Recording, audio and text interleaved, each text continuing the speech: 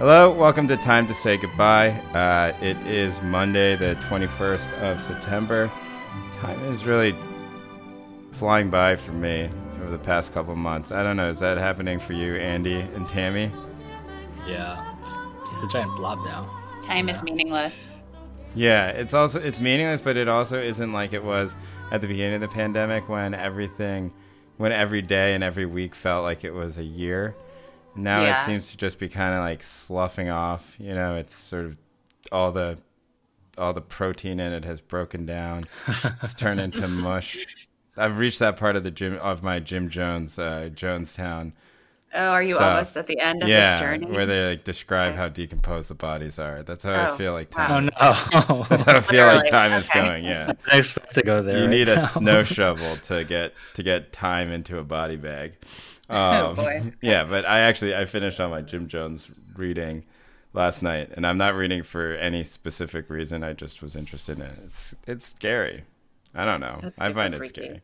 I think someone should probably make a television show about Jonestown or a movie about Jonestown, but it would necessarily have to be reactionary. I think it would have to be like a conservative outlet that made it, because you know it's like it's the most perfect thing to skewer like quote unquote woke culture is Jonestown, because like all the things that conservatives think is true of the Black Lives Matter movement was probably true of Jonestown. You know, so like their projected vision of it, which is obviously a fantasy, but like, you know, that they had these radical anarchist underpinnings that, you know, there was like that black people were being recruited and exploited into it, you know, using like some sort of social justice like mentality that was actually being controlled by like a white narcissist. Like all these things are like sort of projections of that white conservatives, or at least the more like I would say clever white conservatives have. You know, the other ones are just like, yeah, they're all terrorists, but like the ones that are like, you know, smart and like this is actually a bourgeois white movement. It's all true of Jonestown. And so whatever movie you would have to make for it to be kind of like biting and interesting would have to necessarily be conservative. Is that where Drink the Kool-Aid comes from? Yeah, but it wasn't Kool-Aid. Right. It was. Okay. It was. That was also from like LSD. Who was doing all of the LSD experiments? That's not. No. Kool-Aid. It's not from Timothy Leary. Leary. It's from the cyanide that they made that they mixed with this thing called Flavor Aid, which is cheap Kool-Aid, because like Jonestown, they didn't have particularly good food down there, even though the People's Temple had like millions and millions of dollars. Like Jim Jones was trying to save that for some reason or another. I don't know. I think this is the third week we've talked about it, but why are you doing this, Jay? I don't know. I'm just fascinated by it. I wish that there was some project that I was doing it for, but maybe you should. Yeah. I don't know. I think there is part of my brain where I probably am curious about this moment and how it, you know, whether or not it actually is going to lead to like a splintering of groups, right? Like because I think about like we talked about this a lot, and we talked about it in a good context in the sense that like in 1968, you had a ton of people that are radicalized by the civil rights movement and the anti-war movement, and then those people needed to do something, right? Like they had been tear gassed, they had bricks thrown at them, whatever, and then they go out, and some of them, you know, a small amount of them go out and start Jonestown. Some of them start the Symbionese like liberation army, right? And clearly that's going to happen to some extent right now, because there are millions of people who went out and protested, and there are thousands of people in Portland, Seattle, New York City, Washington, D.C., who keep protesting, who are getting tear gassed every night. Some of those people will be radicalized into something that will be, you know, that we'll read about in 50 years and be like, whoa, that was crazy. I can't believe they did that. You know? Yeah. So this is the worst case scenario, is what you're researching. I'm just like curious about how it happens. We can talk. That's enough Jonestown talk at the beginning of our show. Yeah, it's interesting that Occupy didn't lead to that kind of thing, though. Well, I think some people would argue it did a little bit, you know, but I don't know where it went to. I don't know about I mean, there's lots of tales of it, but I don't see any in like radical splinter groups. No, I don't see any of that. So we'll see. Yeah, a lot of them are like in labor unions and foundations. I think what happened is that, or like they started podcasts, you know. Yeah. Oh God! Instead of kidnapping Patty Hearst, yeah, they started like, Jacobin. Yeah, they're like, well, I'm gonna actually leave my job as a fact checker at Esquire, and I'm gonna start my own podcast. Like that was a radical. That was a radical moment. Look, we're doing the same thing, so there's no judgment. We like all those podcasts, and we don't particularly like Esquire magazine. So, more power to all those people. So I wanted to start the show this week by talking about our favorite topic, but we can't stop talking about it. And sometimes I think we should stop talking about it because I am very conscious, as all writers are, of repeating things, of repeating words. And it was like, how many shows are we going to have to put TikTok in the headline, right? But then it keeps being a topic, and then at some point it becomes malfeasance not to discuss it. So we have to discuss it. So, Andy, what happened with TikTok? Can you just give us 3 sentences? The deal with Microsoft blew up. Oracle stepped in, and I think Walmart is the third partner. And then Trump okayed it, and all of the fears about security and national security and all that stuff apparently don't matter anymore. And then Trump said, we'll use I don't know what, the transaction fee, $5 billion is somehow going to appear as a result. And that's going to go into a 1776 education fund, which is Trump's response to 1619. Yeah. Lordy, this is such the sweet spot of our podcast. As soon as I saw this headline, I was like, this is made for us. Okay, so we're going to play a little bit of the clip here of Trump saying this stuff. Okay. Critical race theory, the 1619 Project, and the crusade against American history is toxic propaganda, ideological poison that, if not removed, will dissolve the civic bonds that tie us together, will destroy our country. Andy, you're a historian. You think about dates in the past. Yeah. What do you think is happening here? I don't know. All the historians I know were tweeting about how they weren't going to watch it because it was so painful. He had this whole press conference and event with basically fake historians, Newt Gingrich style historians who were regurgitating some Republican version of U.S. history. So honestly, I think a lot of us are just are especially repelled by all that. I don't know. I mean, it's a reaction to 1619. I mean, what I really think is happening is, what's the phrase, wagging the dog tail or whatever, distracting people from COVID and mobilizing the base with xenophobia and racism and all that. But so the 1619 and critical race theory for some reason are the targets of I don't know. It's a stand-in for critical race theory. I don't know why that became the one, but it's a stand-in for white fragility, woke culture, diversity projects, everything that the GOP has politicized as this culture war. That's the basis for why they will get people to vote Republican for reasons having nothing to do with the economy or COVID, right?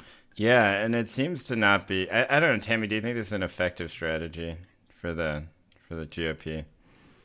I think so, actually. You do think so? I do. I think that, in the same way that all these culture war topics get people's attention, this is very effective. The sort of patriotic knee-jerk thing is extremely salient right now. You see it here for sure in Montana, but elsewhere as well.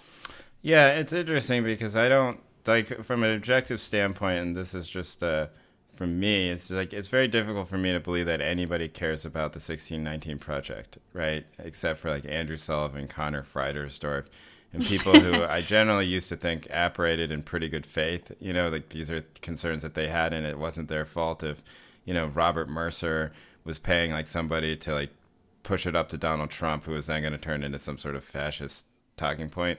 I wouldn't have in the past blame those people, but now the pipeline is so fast and so immediate, right? You have this conceptual James guy who is literally an idiot, has no, he's just some guy on Twitter. He starts yelling about critical race theory. Other people do. Andrew Sullivan does not understand what critical race theory is. He starts tweeting about it, and then 3 weeks later it shows up and Donald Trump is banning critical race theory. I'm just what the fuck is happening? And well, so, and like obviously he doesn't actually know any of the details of the 1619 Project or any of these theories he's talking about, right? Yeah. So it's just like a symbol. I mean, the argument would be like 1619 is going to be taught to your children in the schools now, and also CRT, I guess, is. I guess the claim is like critical race theory is being taught to the military or to it is, yeah. right at West Point, and I don't know, maybe like companies or whatever. Like, so the point is like when these things are just stuck in the ivory tower, quote unquote, but that it's gonna like come for you, and so there's this weird. I don't know. Yeah, it's like a fear that the elite liberals on the East Coast or whatever, are now going to come for you. And what do you guys imagine people are hearing in that? I mean, are they basically just hearing like your kids are going to be subject to an education in which like Black people are centered? Like, is that basically the fear? No, like, I think that Andy, go ahead. Sorry. I was just gonna say it's not so much. I mean, they might be hearing that. It's also just like we white people are like ashamed of our history or something like that. Sure. Yeah. Anyway, Jay. Oh yeah. Well, I agree with both of you, and I think that this is basically the way that the Trump administration, probably through Stephen Miller's office, is taking part of the culture war and essentially saying, like, look, even the elite liberals that you hate in the media, you know, the fancy liberals, they get everything wrong. This is not even a work of journalism. It is like all of them have been taken over by these radicals, right? So it's part of the radical left elite narrative. And that they're indoctrinating our kids through the schools, and that actually I do agree with you in the sense that the 1619 Project and who knows about it doesn't matter at that point, right? It's like Totally. the thing that made the 1619 Project a branding success, and I don't mean that in a pejorative sense, but you know, in a sense where they were printing out tote bags with like 1619 and 1776 crossed out, right? Like that did happen. It was a huge marketing campaign, and the reason why it was successful was because it was making this provocative idea that the founding of the nation was 1619. You know, like I don't quite buy this like idea that argument was never put forward. It was like actually the existential like being of the argument was that of the whole project was that. So And that's why it was interesting. yeah, that's why it was interesting. That's why it was compelling. That's why it was provocative, right? And the their argument essentially, I think, is what Andy said. It's like this jingoistic, you can't take 1776 away from us. I don't know, Tammy. I don't think it is effective though, because like if you look at polling, like people don't give a shit about this. You know, like it's not like race is really not a top concern for anybody right now. It's all economy and coronavirus, and Yeah. I think that because Trump is doing badly on the economy and the coronavirus, he's trying to pivot it to this. But I don't think that it works because it's just so weird. It's almost like the people who thought of it are too online. And I think it's very specific, but if you think about what a Fox News watcher is consuming, which is a huge part of the voting public, like really big. Yeah. My feeling is that they're hearing just like a cavalcade of affirming things of like whiteness and of white history. And so I think it's effective insofar as it is basically another sort of back pat at a time when people are suffering. Yeah. And so it fits into a worldview that they desire.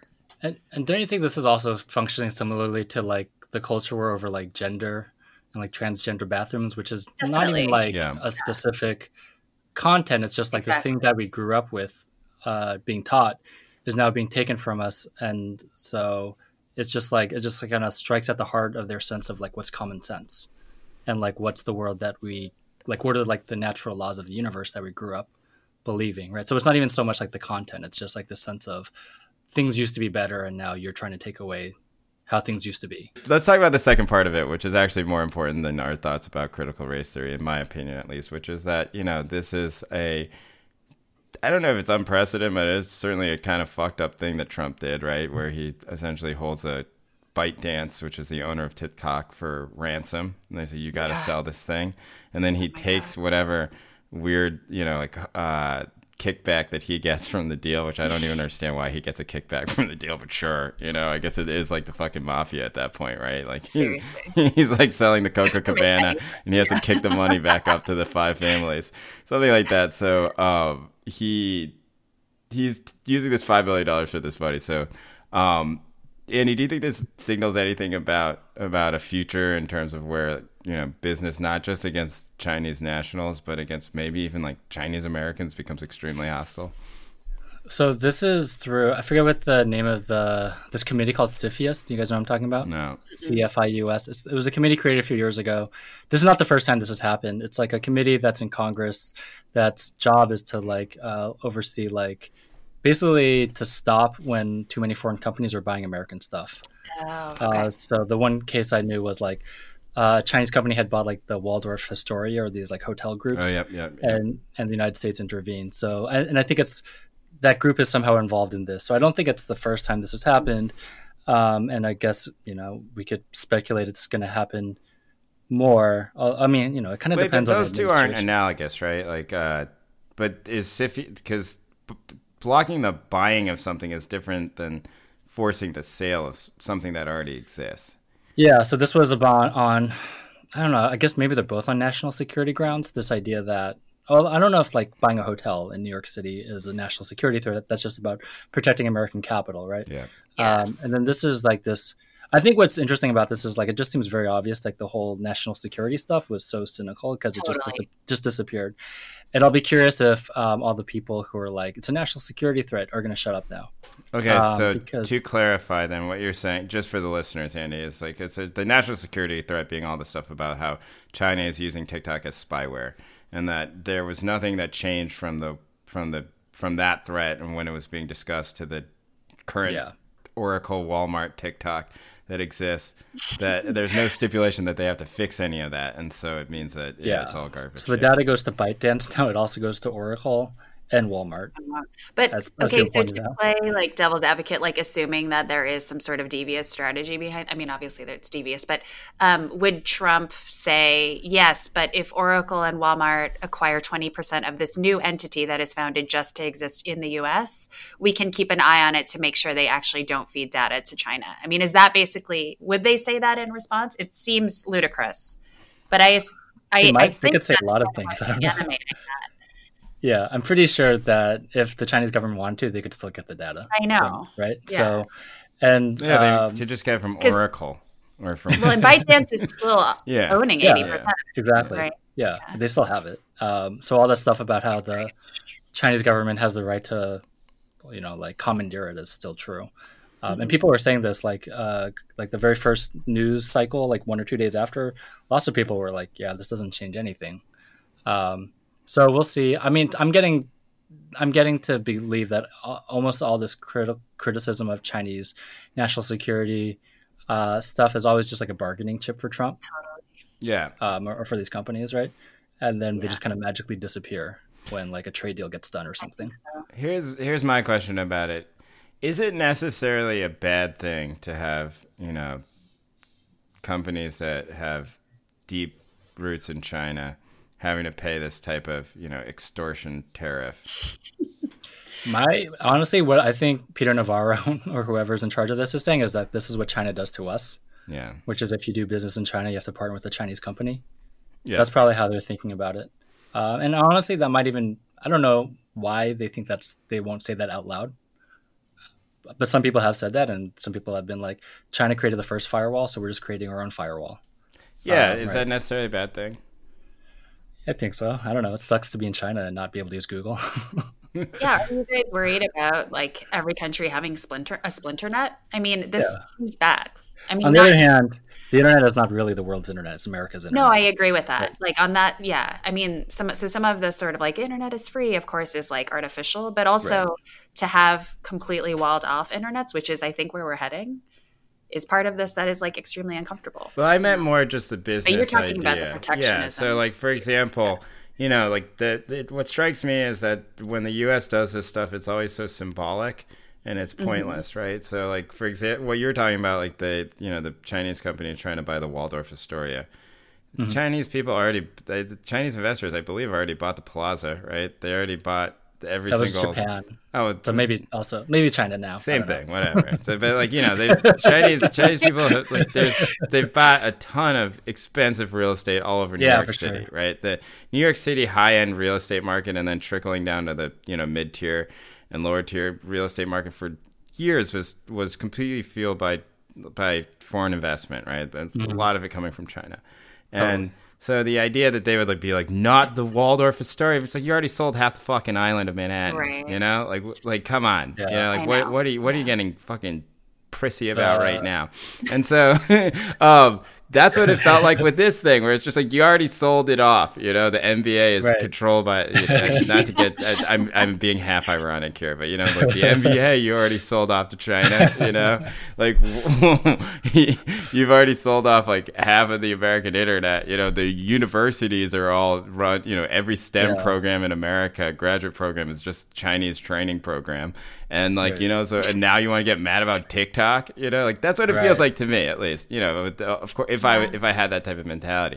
And so my thinking is just that, look, there is some truth to that perhaps, you know, that basically people turned a blind eye to all of this because some people were getting rich, right? Is there an argument to be made that maybe this is a good thing, you know, they're outside of, you know, it being put out by Trump? I think it's a sign that America, I don't know how to put a value judgment on this. Countries that are developing, quote unquote, developing countries do this all the time, and that's okay because they're developing, like protectionist measures. And then the richest countries in the world, basically every poor country has protectionism, and it's only the rich countries in the world, like the global hegemon, right? First the British, now America, are the ones who trumpet free trade because it benefits them the most. So in a way, this is kind of an acknowledgement that America is either afraid that they're not going to be the leader in free trade around the world, or you know, either they're afraid they're not going to be anymore, or they're afraid they're not going to be anymore. So I don't even know if it's good or bad. It's just like, this is where we're at now. Like, we have to be worried that China's going to challenge us, and we have to start using the protectionist measures that I think, you know, would have been unthinkable after like World War II, when America was like lending money to everyone and like helping the rest of the world build their own economies. Right? But to be fair, I think a lot of developing countries want to use protectionist measures and aren't actually allowed to under international laws. So there's always, you know, WTO cases because the hegemons are angry at the smaller countries. So in practice, and if you look at something like NAFTA, I mean, the failure of protectionism in the Mexican market is why Mexico's economy tanked, you know? So I think actually it's been something that's been deployed really unfairly. And I mean, to me, this kind of speaks. I'm not defending it. I'm just saying. No, I know, but I don't think actually the smaller countries have been able to use it effectively. I mean, I kind of wish they could actually better. And I guess my feeling is like this is just another indication of how little trust we have in any sorts of international institutions, and how the Trump administration like wants to have this, like, feels, I guess, beleaguered, or is sort of like, you know, feels that it's useful to seem beleaguered. Mm-hmm. That it has to erect these sorts of things outside of the usual rules of business. Yeah. Do you think it? I mean, here's one thing I was wondering, and I don't necessarily believe this, so please don't attribute it to me, but it's a thought that I have sometimes. Do you think that part of the reason why things are so focused on United States nationalism is because because of the enormous focus on American racism? As being, what do you mean? But because right now the only way that I've been thinking about this a lot, even in the context of Jonestown, right? Like, part of the reason why I'm interested in Jonestown is because I think, like, well, when people have no political agency anymore, what do they turn to? So the people who joined Jonestown are mostly old black people, right? Like, it was mostly old black women who are in their 60s, 70s, 80s. And that's part of the tragedy of it, right? It's just that these are people who had almost no agency. A lot of them were living in poverty. And then there were people in Jonestown who were like rich white people, but it was much rarer. Like 70-80% of Jonestown, I think, were older black people. So, and of the People's Temple were. And so I don't know. I think that right now people have absolutely no agency, or they see no real political agency that they can do. And the only thing that's ever offered up to them is American racism as a way to deal with it. Do you think that the sort of singular focus on American racism as the one political idea right now for the progressive left is also what inspires nationalism? But the nationalist turn on the American left is decades in the making, right? So do you think that,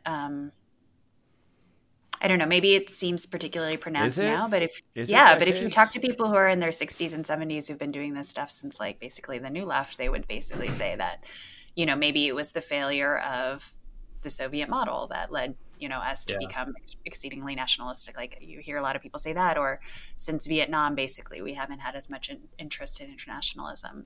Yeah. So I think it's kind of a long train, but I do agree that there is on the left right now, the kind of racial justice left, a problem in not thinking more globally. Do you? Well, okay. So here's a question then. Do you, like, from a more recent example than the '60s or the '70s, Tammy? Like, what about like the Free Tibet movement? Do you think that the Free Tibet, or Andy, you should answer this as well. Like, do you think that the Free Tibet movement, so that you can get in trouble with Chinese censors next time you try and Tanky Andy? Yeah, Tanky Andy's gonna activate because he needs to go to China to do some research. He's like, oh, I can't say anything. They all have cell phones now. Do you think that, Terry? Do you think the Free Tibet movement happens in 2020? It's interesting. I think that some of the Palestinian rights stuff has mirrored a Free Tibet model. Right now, you don't hear too much about it, except for like in more like Middle East focused activist circles. And to be fair, Free Tibet was not the political time bomb that or the political bomb that Free Palestine is, right? Like, for sure. So. It was definitely like a kind of safer it was like thing, but it was like cuddly in some sort of way. Like, the Beastie Boys, and like, Tibet, put these prayer flags up in my house, smoke a bunch of weed. Namaste. It's not what Free Palestine vibe is. But I mean, I think your larger point being like the sort of thing we've talked about before, like the sweatshop, activism on campus. Is it now just like getting professors fired sort of thing for saying bad things, This kind of thing, I mean, I think it is a little bit of a concern in the kind of trends of what's popular among like young leftists. I don't think international causes hold a lot of sway right now. Anyway, what about you? Free Tibet, let's say like America's Beastie Boys of today, whoever that is, Machine Gun Kelly, Tom Morello, Tyler Hero. Tom Morello is the worst Twitter feed, by the way. You want to talk about somebody who like who's went from being like pretty cool to like just being like a total dickbag, and it's only because he's like he's like Andy Borowitz. Like, he has like Andy Borowitz's like politics. He's horrible. He's like a center right, like, shut up and stop making noise. Just go out and vote, you morons. You don't know how the world works. And you're like, really? Now I understand why you went to Harvard. At the beginning, everyone was like, oh, it's really cool this guy went to Harvard. Now I'm like, yeah, you fucking went to Harvard, you dickhead. Okay, so Andy, does the Free Tibet movement happen now? Machine Gun Kelly gives a concert to Free Tibet. I mean, I'll be honest, I was kind of too young to really understand what was going on with the Free Tibet movement. But other than like the Beastie Boys and that it became the celebrity thing. But I think you've understood it at that point.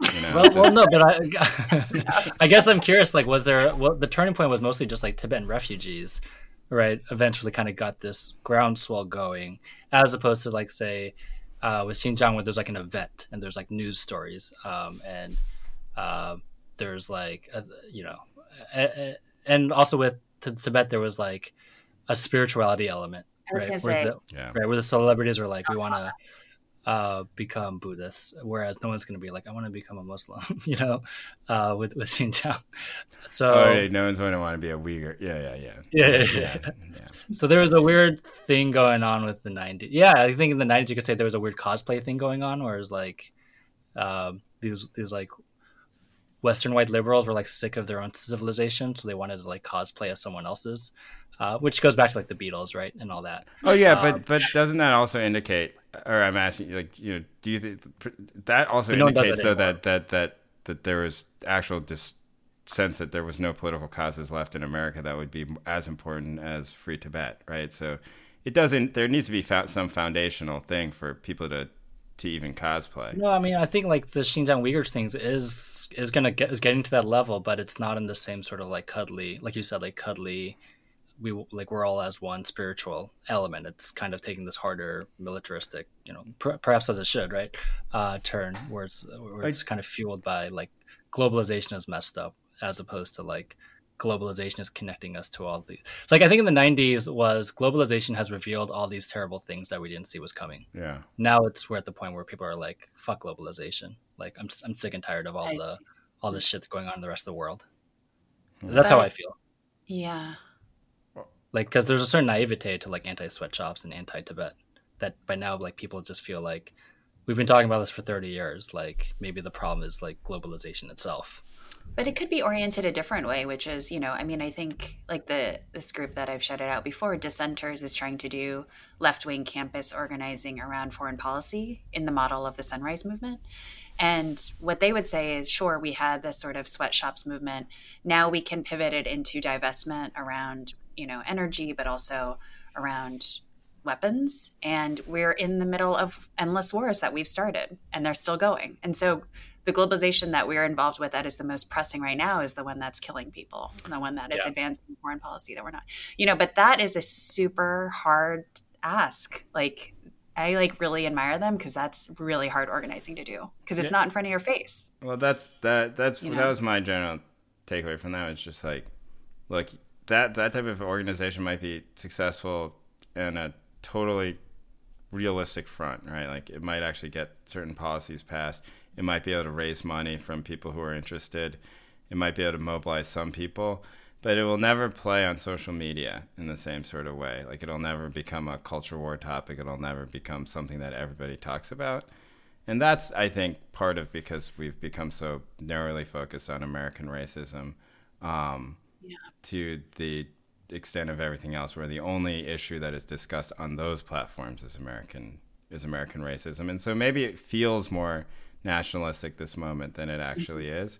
But it also is sort of the world, and it's in another sense, right? Like it's not like we can separate the two so easily anymore. Right.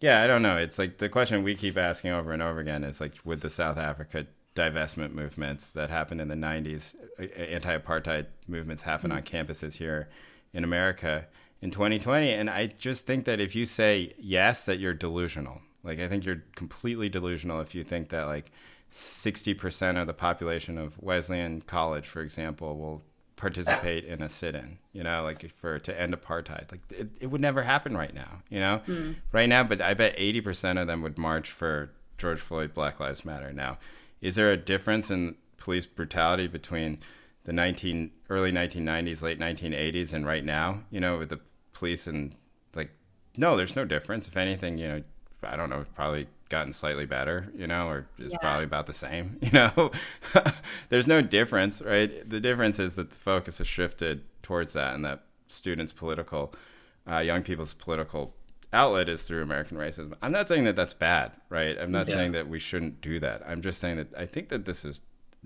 sort of true. I don't know why we're... Do you think it predates Trump?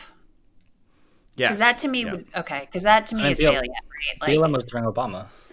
I know, but like this kind of turn where we do that to the exclusion of like international concerns, because obviously things feel so horrible right now, and I can understand why people would really want to focus on the U.S. My unthought hypothesis is just that we know where a lot of so-called humanitarianism leads, and it led to like the Iraq War, it led to Afghanistan, right? Yeah. This like when the governments get concerned about what goes on in the rest of the world, I think a lot of us are like, we know where this goes. So that might lead to at least a significant portion of the left being cynical about it. Yeah, for sure. But then that portion should also militate against the wars we have, and that should be our focus. So I think it is interesting to see what is then the step that goes after that. I don't know what the step is that goes after that, but I think it completely predates Trump, and I think that it's something that was even starting when Tammy, you and I were in college. And I think Trump's a product of it. With the end of the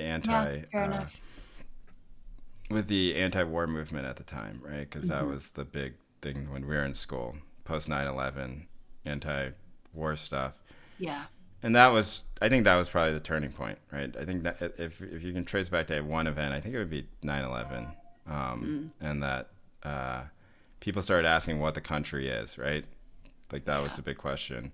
And then a lot of people started asking, well, do I belong to that vision of that country? Okay.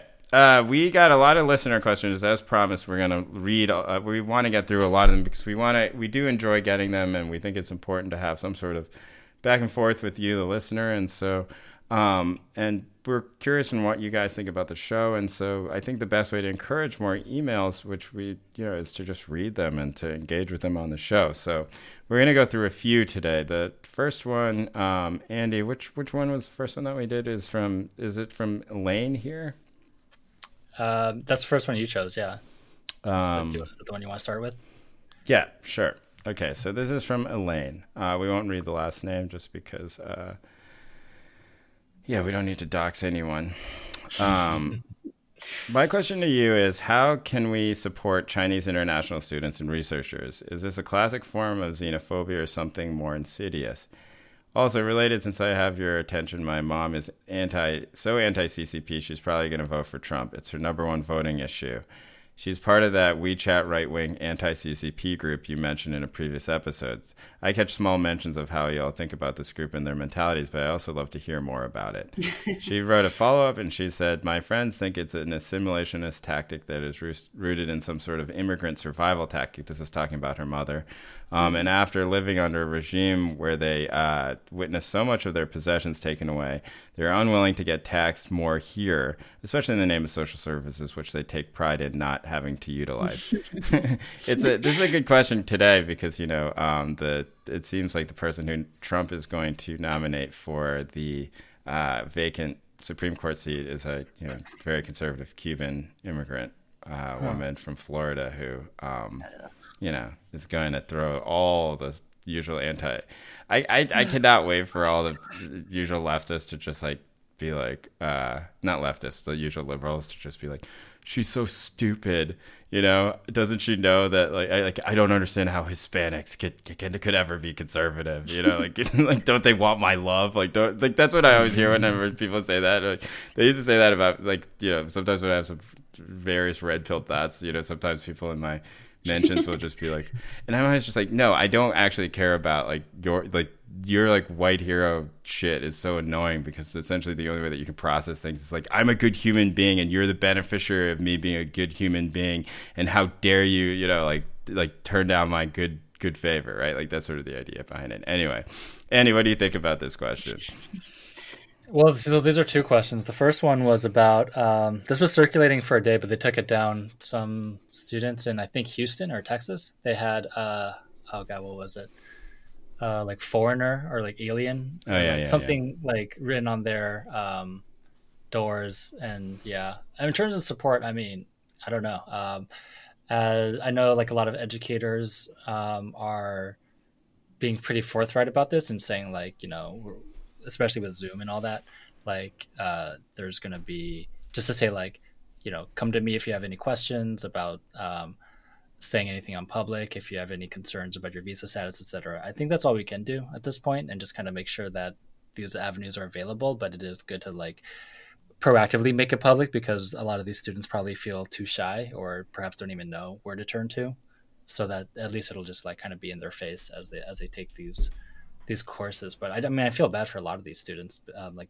They're based, I think, talking about negotiating tactics earlier, I think they're also a bargaining chip between the US and the Chinese government. And I was thinking about the parallel would be something like the Chinese government passed these national security laws in Hong Kong this summer. And I feel like that's their version of, they see the Hong Kongers as sort of like the Americans, right? They're striking back the same way the American government's striking at the Chinese students. So I don't know if that's helpful to think about. There's the big picture thing, and it's not just, I don't think it's just obviously it's also just straight up individual racism also, right? But maybe the big picture can help you process it.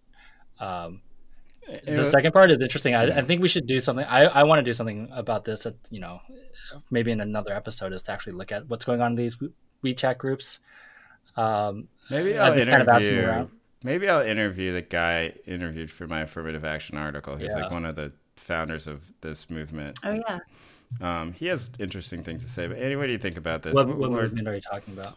He's one of the main WeChat activists who, is trying to fighting it. He's trying to fight the Trump stuff. He's no. He hates affirmative action. Oh, okay. Yeah. He's one of the I don't know. This is a failing of mine, but I also think it's like part of being a journalist. But I actually enjoyed talking to him about his ideas because, I don't agree with them, but I think that they're interesting. What about this idea that this is an assimilationist tactic that is, that... I think that might be us projecting a little bit. Yeah, me too. I don't think they care about assimilating. Yeah. I think they care about, like we talked about earlier, there's a sort of self-selection process. Who comes to the United States? Probably anti-communists. Right? Yeah, exactly. Well, that's why I brought up the Cuban woman, right? Right, Which exactly. is just like this idea that that's actually one thing that guy said to me that the WeChat activist, he was like, because he lives in Orlando, and he was like, I have so many Cuban friends. I was like, I'm sure you fucking do. You guys have a lot in common, man. Tammy, what about? Let's talk about the second part, right? Which is the assimilationist part. What do you think? Do you think this is projection, or do you think it's? What do you think? I think a lot of. I don't know about her mom in particular. I do think a lot of East Asian well-to-do immigrants are in the entrepreneurial class, right? And so they would obviously have an interest in a low tax policy. And I think there is some aspect of kind of leaving behind whatever, and kind of starting anew and priding. I think this part is right where she says they pride themselves on not receiving social services. They are playing the kind of good immigrant, bad immigrant game. Yep. And feeling like, but we're entrepreneurs. We're like, they've bought into the whole like tax-paying American ideology. So I don't know if it's a tactic. I mean, I think it's an absorbing of the values around you, and I think it's quite tragic. Yeah, I mean, I think that it also probably serves their self-interest better, right? Like, there's always this idea that being part of the liberal, centrist, democratic machine is better for all minorities, but I don't think that's true at all, And I think that if you're an immigrant entrepreneur, for example, right, and you believe you want your kid to go to a selective school and you want the process to be colorblind and test-based, your self-interests are much better served by the GOP. Even with all the anti-immigrant stuff, as long as it's gonna. One question to ask is, let's just say you could somehow like magically make people stop thinking about the racist elements of the two parties. How much do you think America would be realigned at that point? Oh my God! Well, that's how many people join the Democratic Party just because it's the anti-racist party? Well, you would if we're talking about immigrants in general, right? Or just like Americans, right? Like for them, the two parties are basically come down to which one's racist and which one's not. Or maybe most Democrats think that way. Yeah, we can get there. Let me just answer the immigrant part first. I think most immigrants would join the GOP. If there was not this sort of boogeyman of racism over their heads all the time. I don't know what the Democratic Party stands for anymore, the central part of the Democratic Party, except we're less racist than the other people. What's Joe Biden's entire message is like decency and, Trump is racist, right? I'm serious. That's basically it. And so I think that for a lot of people who come here and maybe they don't even pay that much attention to politics, but they pay attention to maybe a very focused type of politics. I don't know. I don't think it's very difficult to understand why they would vote for Trump. The conversation that's going to happen between now and the election is about the Latino voting, like Hispanic Latino voting. Yeah. Like why are they voting so much on Trump when he said that Mexicans are rapists, et cetera, et cetera, et cetera. It's just like, well, a lot of them are Catholics, a lot of them don't want abortion. A lot of them are very socially conservative. A lot of them are fiscally conservative, and they have a huge range of opinion that comes with having a large population. And they feel no connection to people who are imprisoned. Yeah, and they feel no connection to people, like, for example, who are like, or they're mad at those people, right? Sure, for making them look bad and all that. for crowding the country, like we came in legally, why can't you? Like all those opinions exist, and so I think I just don't. A question that I have about that, Andy, and one that I think about constantly. It's not a Jonestown related question, but it is a question I think about a lot, which is just like, at what point does that stop appealing to people? I will say that for most of my life, I would identified as like a liberal Democrat or on the left, and a lot of the reason why was because I assumed that everybody on the right was racist, right? even though my own life experience growing up in the South, I would find that, like, you know, the liberals that I'd met in Boston were actually much more annoyingly racist than a lot of the just sort of Trump supporting white people that I grew up with, right? Like, outside of that, I was still sort of in this mentality that I should care about racism, and the way to care about racism from an electoral political perspective was to vote blue all the time. I don't believe any of that shit anymore. It's all gone. It's dissipated in my head. Like, I don't think the Democratic Party does anything about racism. You know, I think the GOP probably makes it slightly worse, you know, but I think that, you know, like, I just don't believe that these types of things actually matter. You know, like Obama's like immigration policies, if you look at it, were fucking racist as shit, you know? Yeah. It's like, there's no, like, the kids in cages are a huge difference, right? Like, it is an escalation in a sense where it becomes a humanitarian disaster. It was already a humanitarian disaster at the border under Obama. True. So, like, what are we even talking about here? I don't know. Do you think that this is going to continue? Like, how long do you think this, like, appeal is going to work? Like, I just don't think it works anymore. It didn't work in 2016. Yeah, definitely didn't work in 2016. And you know, but we're running it back, right? Even if Biden wins, it's going to be kind of a squeaker in an election that shouldn't be, right? Like, oh yeah. It's a bad strategy. I don't know, but you know, yeah. I mean, yeah. There's a lot of reasons. There's a lot of reasons they do this, though. It's not because they actually believe it. Obviously, right? The Democratic politicians have their own thing going on. Sorry, Tammy. Oh, no, it's okay. I think the one caveat to this, I agree with this generally, is the healthcare part of social services, which even if you don't have a huge amount of sympathy for poor people and the general notion of welfare state provision, I think there is broad-based frustration around not having access to basic healthcare in this country, and that goes for people who are rich too. Yeah. Oh, yeah, yeah. And I think that... Yeah, well, I know the Democrats are, but we're not running on healthcare. We're running on Joe Biden is not racist, even though he passed a crime bill. I just mean, like, if we do kind of sweep that away and look critically, like, hopefully that is the one thing that we can actually say matters, because we have had more welfare state, you know, usually. Well, I know there's so many caveats to this, but I think generally, in the very low standard that is the U.S., like, the Dems have had more attachment to welfare state services than the Republicans. The last thing I'll say about this thing, which I find interesting, is that, you know, I think that we should allow our parents, you know, not my parents, and I don't think your parents, but we should allow that generation of people to not be pathologized in this sense where, you know, I think that a lot of elite white liberals would do, being like, oh, they don't even know what's good for them if they vote for Trump. It's just like, I think they do know what's good for them. Did you see this Did you see this chart that came out from Asian? I don't know what the organization is, but we'll put it in the show notes, that showed the breakdown per ethnicity for Asian Americans. And by far, the people who voted conservative the most are Vietnamese Americans, and Indian Americans are the most, like, progressive left leaning. Wow. Yeah. Interesting. But it makes sense. It makes sense in the sense, like, you know, the people who came over from Vietnam are mostly people who are in South Vietnam who fled, right? They're refugees, and it makes sense that they would hate communism. You know? Yeah, that's a self-selecting group, right? Yeah. If all the refugees if all the people in America who were, you know, were fighting with Ho Chi Minh, I think that they would have different political leanings. But the interesting thing for me there was it wasn't even close. You know, they were by far the most conservative leaning of all of the Asian American groups. And Indian Americans, I think, interestingly, were, you know, by far the most liberal leaning. That surprises me. There's always talk about how, you know, upper caste the Indian diaspora is. Yeah. Well, not everyone is. You know, I think there are probably more of Kamala Harris's mother than there are Dinesh D'Souza's out there. You know, I guess, I don't know. That's what the data shows, at least. All right. Question 2. This is from Megan. Wait, are we reading this one? I kind of want to see all the... Oh, yeah. I like this one because we have not talked about it. And this is from Megan. She's like, could you talk about the NYPD task force on AAPI hate crimes?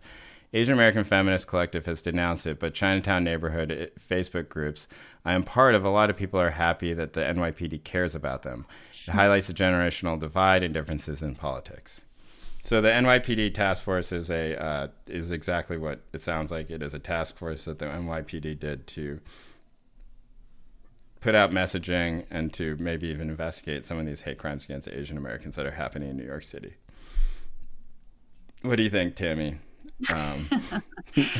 Is it good to get the police involved in this sort of thing? Oh my Let's go back to God. critical race theory. I know, seriously. I Exactly. feel like I'm having. This is actual critical race theory This is question, actual- right? Like, can the police solve racism? Is a real critical race theory question. Yeah. It gives me flashbacks to the whole like Peter Liang, Akai Gurley days, where there's so much opportunistic, influence peddling by the cops in our Asian communities. I think the dynamics of this are entirely predictable and like not very surprising. I think it's really unfortunate though that that certain of these groups that would cooperate with the NYPD could have confidence that they would actually deliver the goods that they are promising, given, for instance, like post 9/11 relationships between the NYPD and Muslim communities. I don't think we have any reason to believe that there would be targeted policing in a way that is beneficial as opposed to more surveillance oriented. Yeah, I mean, I don't you think it's mostly a messaging campaign too? Definitely, Right? yeah. Because like, what can they really do to stop these hate crimes from happening? Like, you can't do anything. They're just random acts, right? Like, if some dude gets mad and says something or spits on someone or hits somebody, it's not like you can like set up a dragnet and whatever dragnet you set up would be so racist anyway that it would be like, it would be like RoboCop or something like that. Like, you can't actually do anything. What you can do is have the NYPD put up, make like a yellow, that would be funny if it's a yellow ribbon, but like, like some sort of like ribbon that they wear, that they're aware of that this is an issue, and like make an ad, right? Like that's what they're talking about. Annie, what about you? Yes, I mean, what are they being asked to do? They're being asked to like increase police presence in Chinatown, or what? It's unclear what they actually do. Yeah. It's a task force, which just means it's messaging. At the same time, you are sympathetic to complaints that, I mean, I don't know. I'm not involved in these dynamics. I keep reading about them in terms of like Peter Liang versus Akai Gurley, obviously, and so I am curious about this. It's like on the ground. But when I read like quotes that are something like the police protects everyone but us, like that does, I can be sympathetic to that. Yeah. Is that a hot take? No. I mean, it calls back to the LA riots, right? Which is a radicalizing moment for a lot of Koreans, where they realized that the police weren't going to protect them, and and that the fire department wasn't going to come in and put out the fires in their businesses, and they basically were just like, America is not for us either. I think that moment is happening a lot, and from a completely pragmatic standpoint, does it matter that the NYPD is saying this stuff matters to us?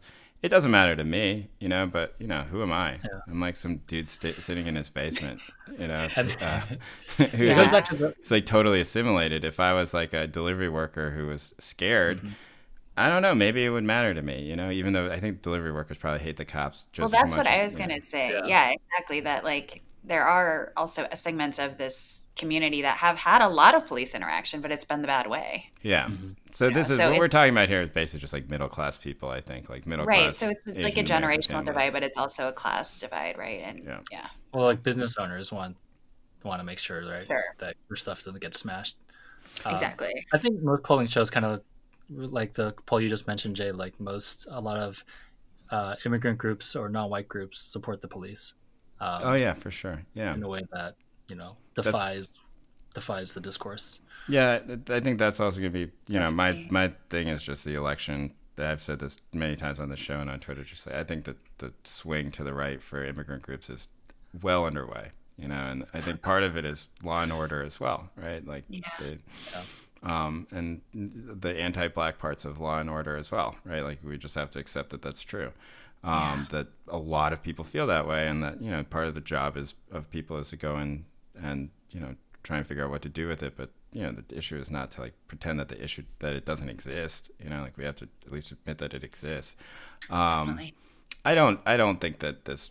I think that the bigger question that I have to you guys, another thing that I think about is like, let's say that we're like the president of Asian America, right? We're not even just the president, we're like the mind dictator, right? We're like a triple presidency. We're the Jim Jones of Asian America, and the Asian America will do whatever we say, including like drinking the flavor, the cyanide Flavor Aid. Would you would you add, like, how much of a focus would you put in on these hate crimes going on? Like, how much would you want it to be at the forefront of what people think about?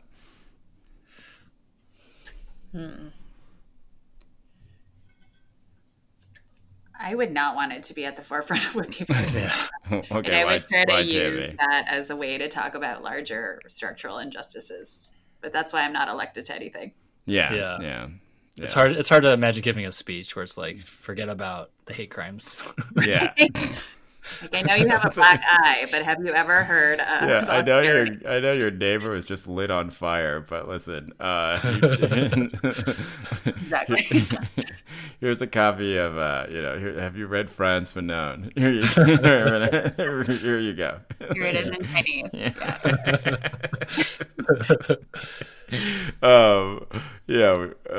Andy, what about you? Would you put it at the forefront of what? Yeah, no, it's just like that would be such a. It would be automatically translated into like jingoistic, our group versus everyone else. Yeah, which is I think how politicians work, but that's why I guess I'm not a politician. I wouldn't want to be a vanguard in that way. I don't know. I find it very complicated to talk about just because I think that it would be the animating force, right? Like it is what gets people to care about politics is that they see these images. But the problem with these particular images is that the only ones that are shared are of Black people and of Latino people attacking Asian people, right? Like, and so it leads to a certain type of retrenchment of already existing racism within the community.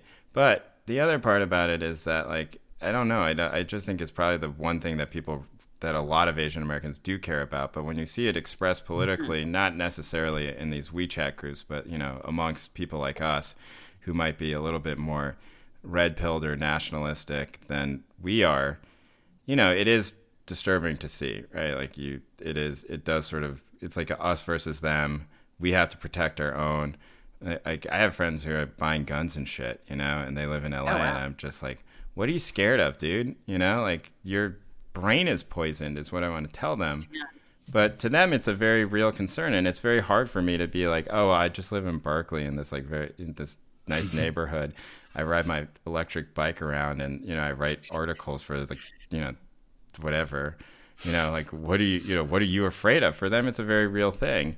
And it feels like a real, to say don't do that, it feels like it's such a position of privilege, right? Like even if your counter argument is that we should, destroy capitalism or we should have universal health care instead, and that we can't focus on both of them at the same time, and that one of them actually leads to a mentality that would preclude those things from happening because it leads to a certain type of capitalist nationalist mentality where we should like build our economic base in the way that Koreatown was after the riots, and that we should protect against everything and hire like a fucking privatized security force, right? Like those are the types of solutions that would happen.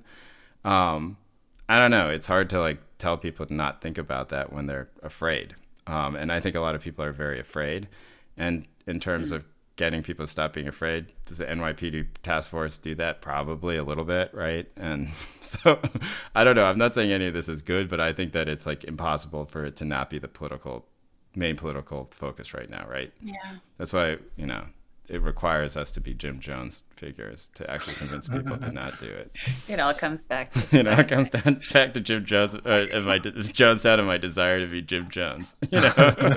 All right, our next question is, do we want to do this one? I think we do, right? What does it mean? Tammy, this is a great one for you because, I think that I get these emails where it's essentially just like, they're like, Andy is so smart and Tammy like has all this great information about her experience in life, and then that's it, And there's nothing positive about me. Well, most of the emails are like, I love Jay. I've read his work for 20 years. Yeah. No, I think the one thing that's really like is like, oh, I knew who Jay was before him, but I really like that Andy and Tammy. The implication is like, what does it mean to organize? I hear this term used all the time, but I don't feel like I understand what it entails. For a long time, being politically engaged, in quotes, for me has stopped at voting with your wallet type consumer decisions. Ugh, I know is in parentheses there, or trying to be progressive through my job. This is a very good question. This is from Ollie. Tammy, how would you answer this? Because I think this again goes to the the idea that people don't know how to engage politically anymore, right? They actually don't know what the avenues are. And the specific question is, he's upper middle class and he feels out of place. I'm assuming he doing labor organizing. Yeah. And I think that's also something I've thought about. He needs to meet some labor organizers then. Because, a lot of upper middle class labor organizers. All right, so. I guess I would first say to Ollie that regardless of your class, you can get involved, and that a lot of very committed activists and organizers are from the upper class. And it doesn't mean that you forget who you are or you deny it. In fact, you just are trying to channel your resources towards causes that you believe in. So if you are like in college and wondering about a job, you should definitely try to be a labor organizer. I guess I'd be curious to hear your guys' opinions. To me, organizing is a group of people getting together to try to change something, and to try to change something for the better, hopefully. And I think it can take a variety of forms. I think what we generally are talking about on this show is like community organizing, which is, when you are trying to do a cross-class, mobilization for a goal, to change in your community. And so that both speaks to place in terms of it being like geographically something that is meaningful, that people can feel and that they understand. And it also speaks to, the fact that it doesn't have to just be a small group of people that is very similar. Then I think there are different, we can talk more about like what political organizing is. And, people are using a lot of like kind of social, like media-based organizing also. But I would say that the classic organizing is just getting together in person to try to identify the forces that are working against you and then to come up with solutions.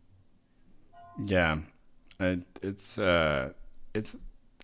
a big tent version is better, and I think part of the reason why it's hard for young people to understand this, including is that you see things happen because of online opinion shifting and mass mentioning or ratioing and stuff like that, and so you see that as being effective organizing. Like, did you see like the University of Georgia was saying that they weren't going to have any polling stations on campus, and then everyone got really mad online, and then the next day they changed it. So I think that people see that as a form of organizing, which it is, but I don't think that's what our questioner was answering. I think what our listener was asking is, more addressed by what you're saying. Let's go to the last question, Tammy, because I know you have to get out of here, this is from Jael or Joel or I think it's JL. JL. Okay. My eyesight is fading. Part of the problem with this is about ethnic studies, which we've discussed a lot, we're going to read from part of his email, which was very long and interesting, or her email, which is part of the problem with ES is the fact that you can't really have these conversations in the university because the faculty and graduate students are too invested in saying they're changing the world by just, quote, existing.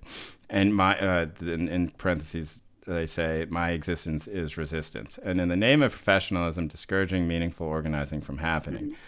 The level of cynicism is overbearing, and our program mainly prepares undergrads and grads to become diversity managers who talk the woke talk and know how to skillfully refrain from their self-interest as being, or reframe their interests as being, quote, for the community. It's really bad, and many of the critical questions Jay posed to Viet Thanh Nguyen in the interview are, in my experiences, actually spot-on terms of identifying the assimilationist impulse running through the discipline. I am of the opinion that the diversity project needs to go as soon as possible, and that we have to refuse to engage our politics on its terms. I did a horrible job reading that, but we get the point right here. Andy, what do you think about this? This I think is the most forceful affirmation that we've gotten, or critique that we've gotten in our emails about ethnic studies. Yeah, the idea that the whole point of the program is to prepare people to do white fragility type training I thought, kind of drove home the point of the criticisms that you and Viet Thanh Nguyen were kind of throwing out there. And on a personal note, I think I've always been curious, like, why didn't I do Asian American studies? And reading about this makes me think, okay, well, it has its own problems also, and it has its own political problems also. So, grass is greener on the other side, but not necessarily better. Good work, 23-year-old Andy. You made the right choice. You made the right choice. I mean, who knows if it's the right choice? You really crushed that one. Yeah, I mean, I should have just gone to like McKinsey or something. But yeah.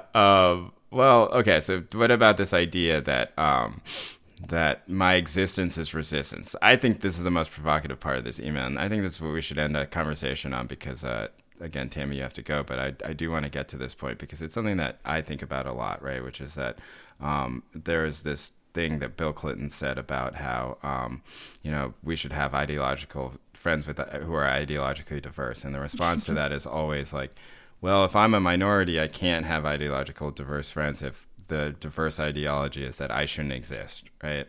And I always I read that stuff and I'm like, look, I don't know, like, sure, you shouldn't be friends with like full-on racists who think you shouldn't exist, but like the bar for that is so strange, right? Where somebody who like has problems with the 1619 Project might end up being on that list of people who you can't engage with because of those terms. And so there's this existential idea that underpins a lot of this that I do find to be troubling myself as a minority, where like I don't know if my existence necessarily is politicized immediately, right? That I don't know if me being in these spaces means that it is political progress, right? Like, and I think that is a lot of what the conversations are.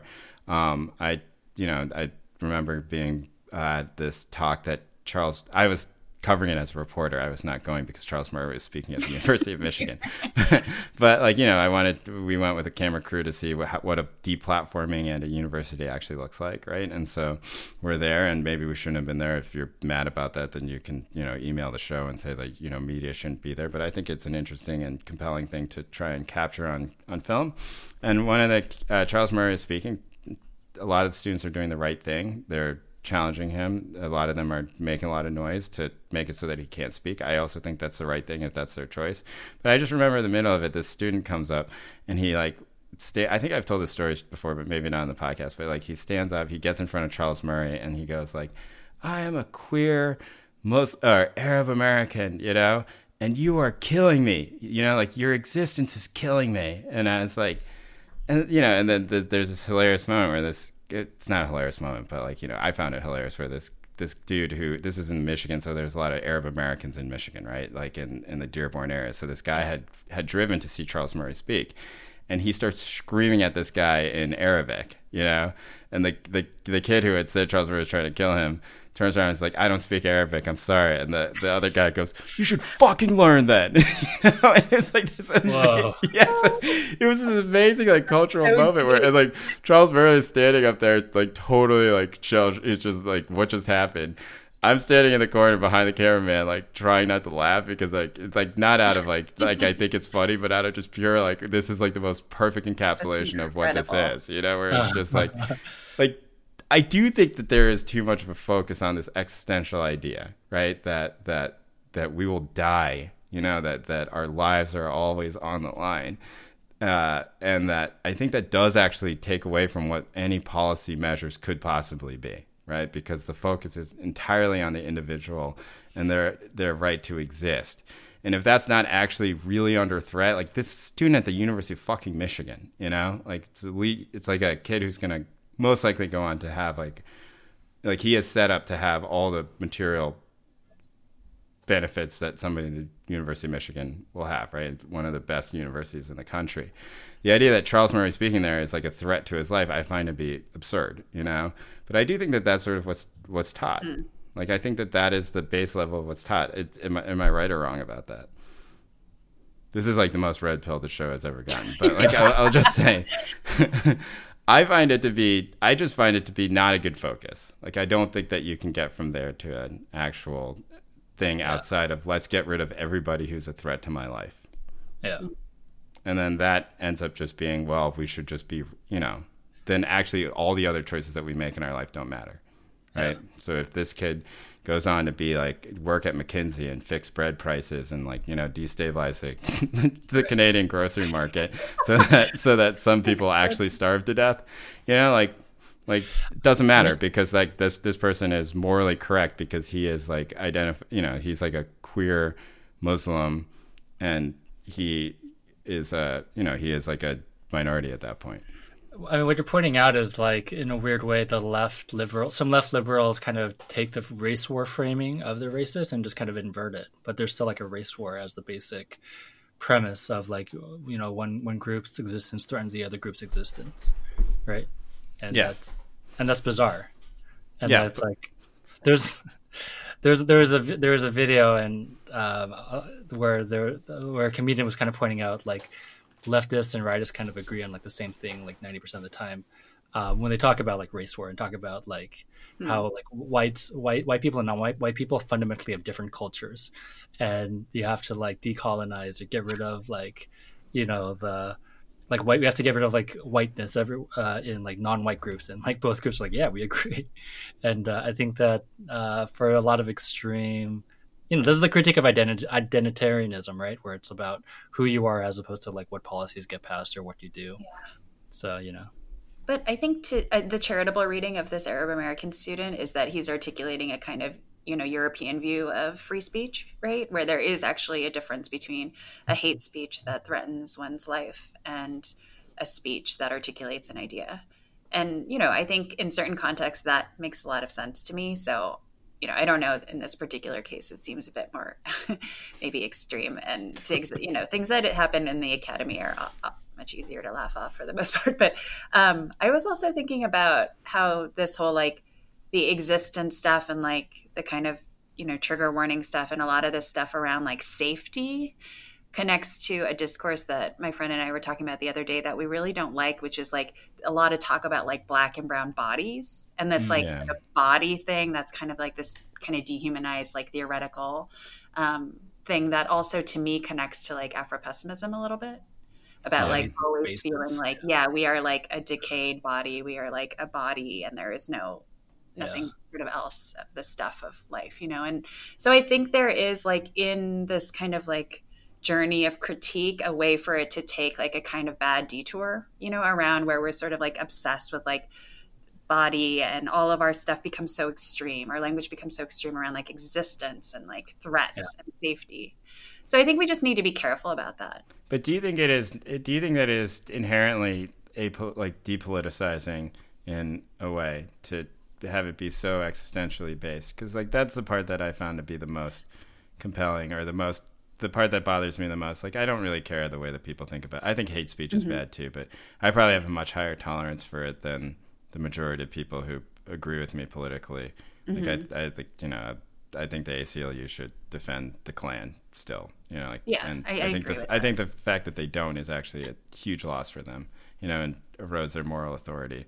I think Stormfront should exist. I don't think Reddit should ban subreddits, et cetera, et cetera. Like, these are generally my thoughts, but like, and have been my thoughts, since I was 16-year-old, debater. But so I think I'm more skeptical of the guy saying you're trying to kill me with your speech than you are there. But the part that is interesting to me, Jay, is just like, well, yes. Then the next part is like, actually, what I do doesn't matter.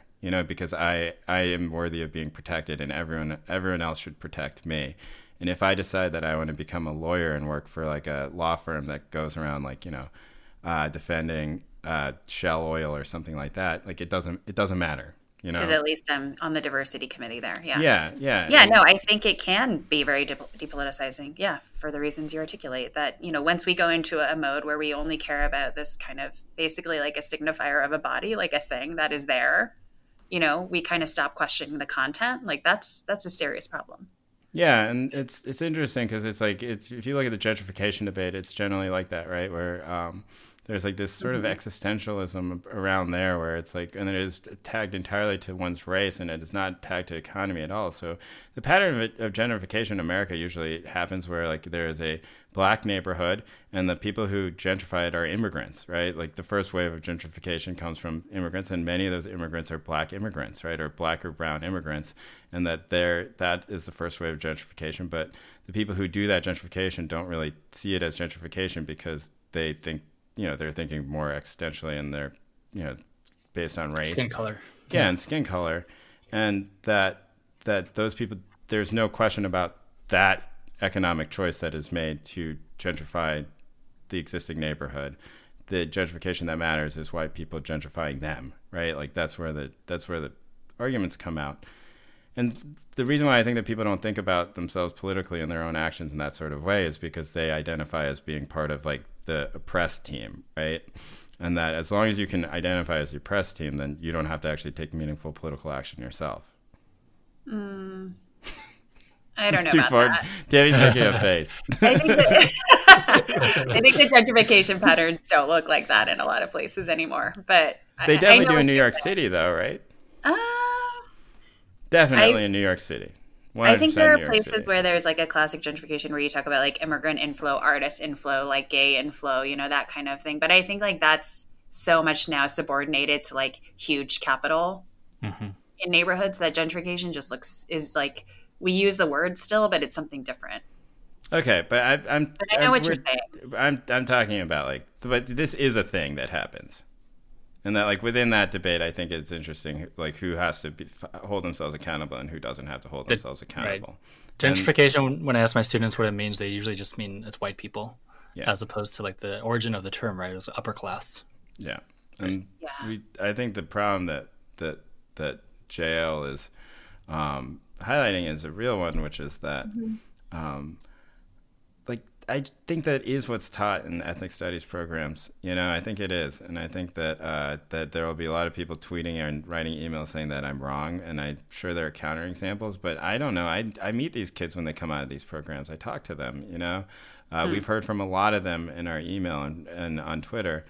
And if that's the outcome of it, I don't think that that is a political outcome, right? I think that is an outcome that is made to say, I need more people with my body who are who look like me, and for example, like let's say like the fact checking group at the New Yorker or something like that, right? Like I need more people who look like me to be on the board of the I don't know, Time Warner or something like that, or I need more people who look like me to win Emmys, right? Like that's the politics.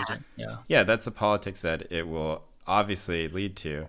And that those politics haven't really yielded very much for anybody.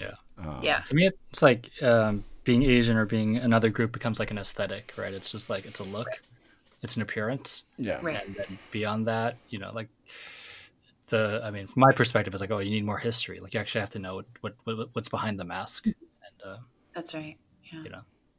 Yeah. I like that we brought it back to Jeff Yang, though. You know, or like. Ethnic studies as currently construed leads to Hollywood Asians. Bad. Cancel. Jeff Yang is the endpoint of all ethnic studies and woke woke is that you have somebody who cynically uses all of them for their own personal gain. So we should end the show on slandering Jeff Yang as always. We were supposed to go very short, but Tammy, I have and we are aware that we're going to try and we're doing an experiment here. We're going to cut this one down to like manageable length. And so we have a lot to cut, but I don't think this is going to be very hard because there are large portions of the show that you listeners never hear every week, where it's me literally talking for 4 minutes straight about nothing.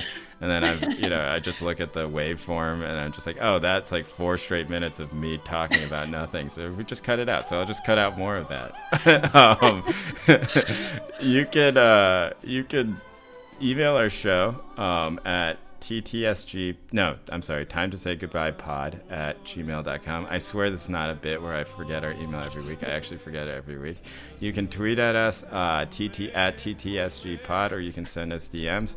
We've been getting a lot of your responses back so far, and honestly, it's like, you know, I don't know, for me it's been amazing. Like I think about it, I feel like I'm talking to a lot of people, and and we hear feedback for ideas. It makes our ideas a lot better, you know, and it gives us different perspective. Like I think, you know, this last email that we got is a perfect example of that, where it's just like, you know, I don't know.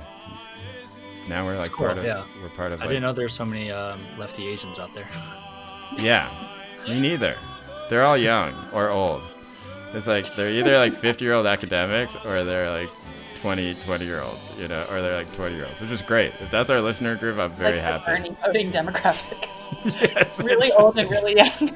Yeah, it's like people who used to be in SDS, you know, like the Asians in SDS, or it's the Asians who are trying to start SDS again. Like that's our listening demographic, which is fine. Okay, well, thanks to all of you, and Andy and Tammy, thanks for coming on the show as always, and I'll talk to you soon. Bye.